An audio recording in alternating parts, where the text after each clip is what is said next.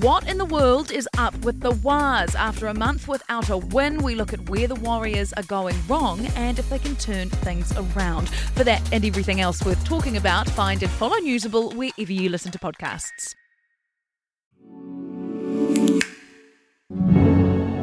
Hi, I'm Michael Wright and welcome to The Long Read from Stuff. This week's story is from Stuff's Christchurch newsroom and is called The Search for the Sydenham Slasher. It's written by senior journalist Blair Ensor, who joins me now. Hi, Blair. Hi, Mike. The Search for the Sydenham Slasher. Who is the Sydenham Slasher? Well, look, we don't know who the Sydenham Slasher is, but it's the name. Hence the search. Yeah, but it's the name that was given to, whoever killed a guy called Alfred Anderson back in 1982. It was a name given by the Truth newspaper in its stand first, and it's many articles that I kind of trawled through looking for background about the case. So this is a cold case about a murder, Alfred Anderson. Tell us a little bit about it before we get into it. What is the cold case? So Alfred Anderson was a pensioner, 64-year-old, lived alone in a flat in Christchurch, and he was a movie lover, and from memory, I think he enjoyed his music as well. And one night he went to the movies, came home, was due to go out with his son the next day. The son turned up the next day and found his father lying on the floor with some pretty horrific injuries and covered by a sheet. And for the past 4 decades, police at various points in time have tried to find out who the Sydenham Slasher is, but have never been able to resolve it. So as we'll hear in this story, you interviewed someone in 2020 for this. It's now 2024. You've been on this for a while. Yeah, so I guess over the last 5, 6, 7 years, I've looked at a number of cold cases in and around the Christchurch area. John Reynolds, who was a scrap metal dealer, killed in 1996. Angela Blackmore, killed in 1995. That case has now been solved. And also Kirsty Bentley, as I'm sure everyone knows. So like kind of a natural progression. Alfred Anderson's a cold case here in Christchurch hasn't really had a huge amount of media attention in recent times. And so I picked it up, and as part of research back in 2020, I went and knocked on the door of Neil Anderson's flat. And sorry, Neil Anderson is Alfred's son. Right. And look, he was pretty reluctant to talk at that time, gave me his number, and then I interviewed him over the phone back then. The delay in the story being published after Neil Anderson, well, during that period I was dealing with a very senior detective called Tom Fitzgerald, who held the file. He had promised me some information in regards to the case, and there was a delay in that coming. It never really happened. And so I guess late last year I thought, I've got to get something else out on this. I went back to see Neil Anderson. He wasn't particularly enthused to see me, but he greenlit, me publishing details of that interview back then. All right, let's hear it. Here is Blair reading his story, The Search for the Sydenham Slasher. In Block 19, Plot 331, a nondescript plaque marks the burial site of a man who was brutally murdered. Instead of flowers, weeds have grown through the shingles surrounding the spot Alfred Anderson shares with his wife at Ruru Lawn Cemetery in Christchurch. It doesn't appear anyone has visited in a while. While Anderson's death captured plenty of newspaper headlines in the 1980s, nothing has been written about the cold case in more than a decade. Although police have a possible DNA profile of the 64-year-old's killer, once dubbed the Savage Sydenham Slasher, a suspect has died and his family has refused to cooperate. It's been 41 years since the murder, but the memory of finding Anderson's bloody body still haunts his son Neil. What I saw was enough to scare anybody, he says.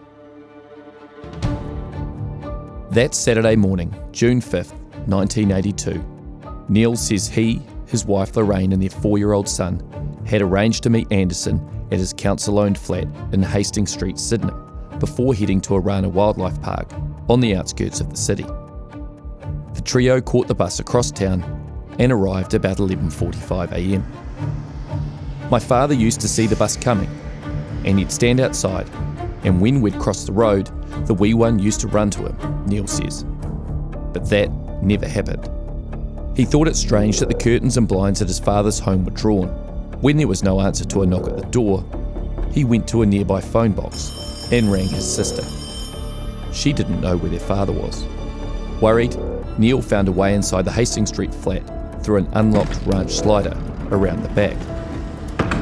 He won't talk about what he saw next because it was just so bloody awful, he says. I remember saying to Lorraine to keep our son outside. Lying on the lounge floor was Anderson's body, covered with a duvet. His face, head and throat had been slashed, and he had taken a sustained beating. There was blood splattered on the walls.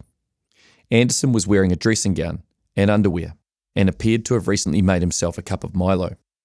His body was lying beside a sheepskin rug. Alfred Anderson and his family immigrated to New Zealand from England when he was just 7 years old. Mild-mannered, hard-working and keen on movies, dancing and country and western music, he married a Kiwi woman and settled down in the suburbs, where they had 3 children.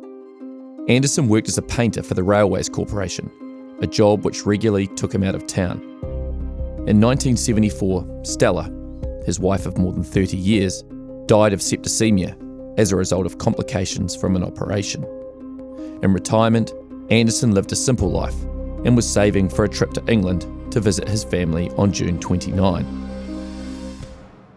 On the face of it, there appeared little reason why anyone would want the pensioner dead. Police who investigated Anderson's killing were shocked at the brutality.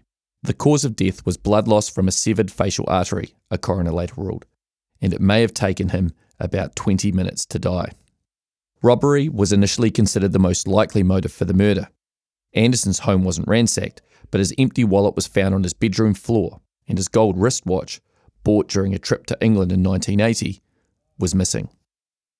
While it appeared there'd been a violent struggle in the lounge, there was no sign of forced entry to the property.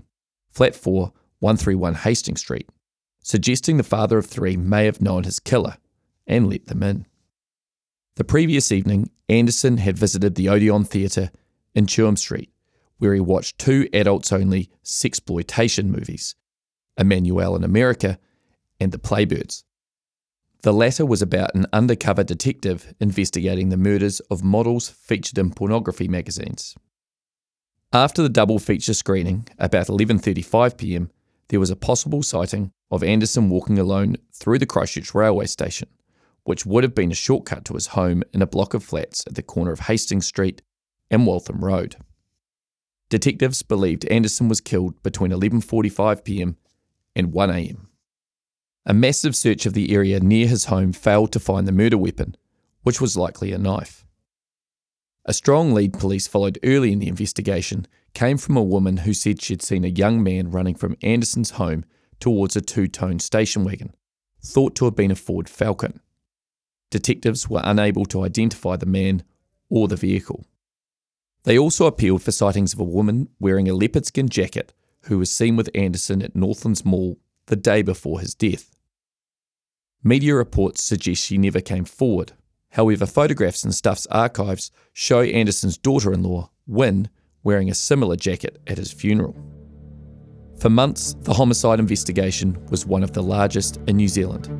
Hundreds of people were interviewed and police dedicated thousands of hours to trying to find the killer.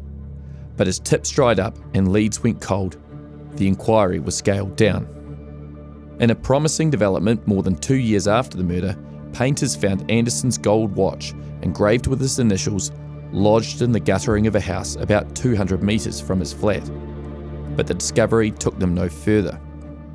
In 1990, police revealed they'd held back a major piece of information from the public. In an episode of Crime Watch, they said Anderson was bisexual and was known to frequent places where members of the gay community met, including public toilets, and had paid for sex with female prostitutes. A detective who appeared on the show said it had been difficult to get information from the gay community in 1982 because homosexuality was illegal at the time and people were concerned about incriminating themselves. It was hoped changes in public perception and its legislation would elicit new information, the detective said. In the initial phases of the investigation, police had visited massage parlours as they looked into the possibility the crime was sexually motivated. But the new information didn't provide the breakthrough detectives had hoped for, and the trail went cold again. Since then, the investigation has been reviewed at least twice. The latter was conducted in 2008 and 2009 by Tom Fitzgerald, who rose through the ranks to become the country's most senior investigator before he retired in 2022, amid criticism of an interviewing technique he'd developed called the complex investigation phased engagement model. In 2012, Fitzgerald, then a detective inspector, revealed evidence showed the killer had washed themselves before leaving Anderson's home.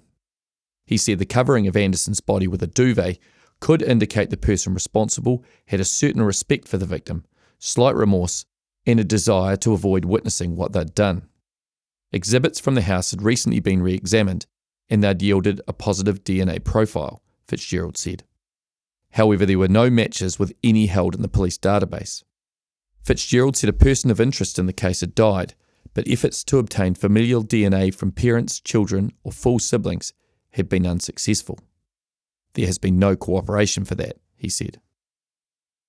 Fitzgerald held the file until he retired. Prior to that, he'd talked of releasing new information about the case to Stuff, including a possible link to a sex attack, but that never eventuated. Today on Newsable, are the Wars in trouble? What the Warriors need to do to get back on track after a month without any wins. Plus, the story of the Canterbury cocaine cartel and introducing the most boring man in the world. Could he be the cure to sleeplessness? For everything that's worth talking about, find and follow Newsable wherever you get your podcasts. Solving decades-old cold cases is not unheard of in New Zealand. In December, the family of pregnant mother Angela Blackmore, 21, who was stabbed and beaten in her Christchurch home in 1995, got the justice they craved when David Hawken and Rebecca Wright-Meldrum were found guilty by a jury in the High Court at Christchurch. The breakthrough in the case came in 2019, when a reward of up to $100,000 elicited a tip from a secret informant, which led them to Wright-Meldrum and her former boyfriend, Jeremy Powell. When Powell was interviewed, he confessed, saying Hawken, a debt collector, had offered him and Wright-Meldrum $10,000 to kill Blackmore. Beyond informant information, advances in technology may be the best way to identify Anderson's killer. Police are trialling a controversial new DNA tool in an effort to solve two cold cases: the 2008 murder of Christchurch prostitute Mallory Manning and the 1980 murder of Auckland schoolgirl Alicia O'Reilly. Forensic Investigative Genetic Genealogy, also known as FIG, allows detectives to compare DNA of unidentified suspects with genetic profiles uploaded to genealogy websites. The technology, which has been allowed to catch killers overseas, including the infamous Golden State Killer, may allow police to sidestep the uncooperative family of the suspect in Anderson's death to see if that person is indeed the murderer. However, Privacy Commissioner Michael Webster believes the use of FIG raises a number of ethical and privacy issues and shouldn't be used beyond the trial until appropriate legislative safeguards are in place, according to a letter released to Stuff under the Official Information Act. In December, Canterbury Police District's crime manager, Detective Inspector Greg Merton, said the homicide investigation into Anderson's death remained open. However, at this time, there are no clear lines of inquiry and nothing new evidentially to share. The investigation file would be considered for detailed review in 2024, Merton said. FIG could be used to try and solve the murder, but at this stage, there are no immediate plans to do so. Police would welcome any new information regarding this case.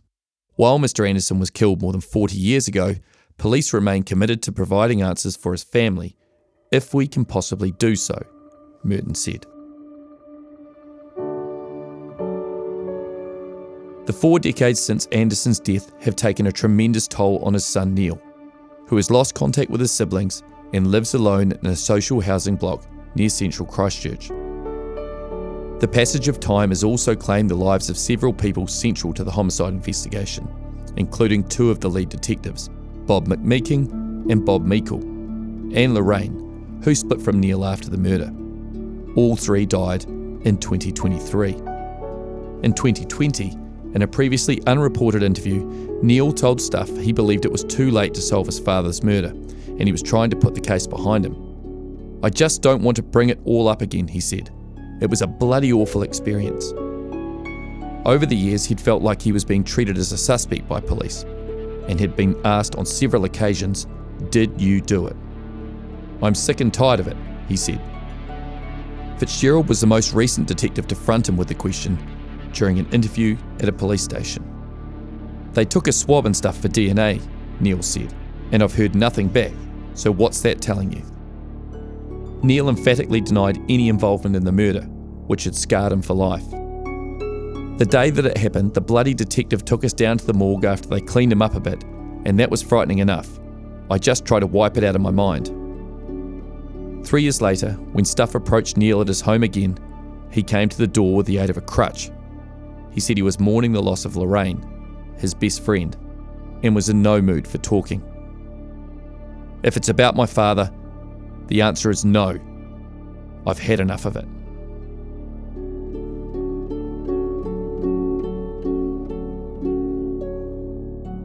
That was The Search for the Sydenham Slasher on the long read from Stuff, written and read by Blair Ensor and produced by Jen Black. This episode was edited by Connor Scott. If you listen via our website, you can hear this story and more like it on the Long Read podcast, available on all the usual platforms. If you follow the podcast, you'll get the latest episode automatically.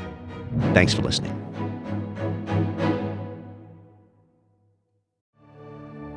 If you like this podcast, please support our work.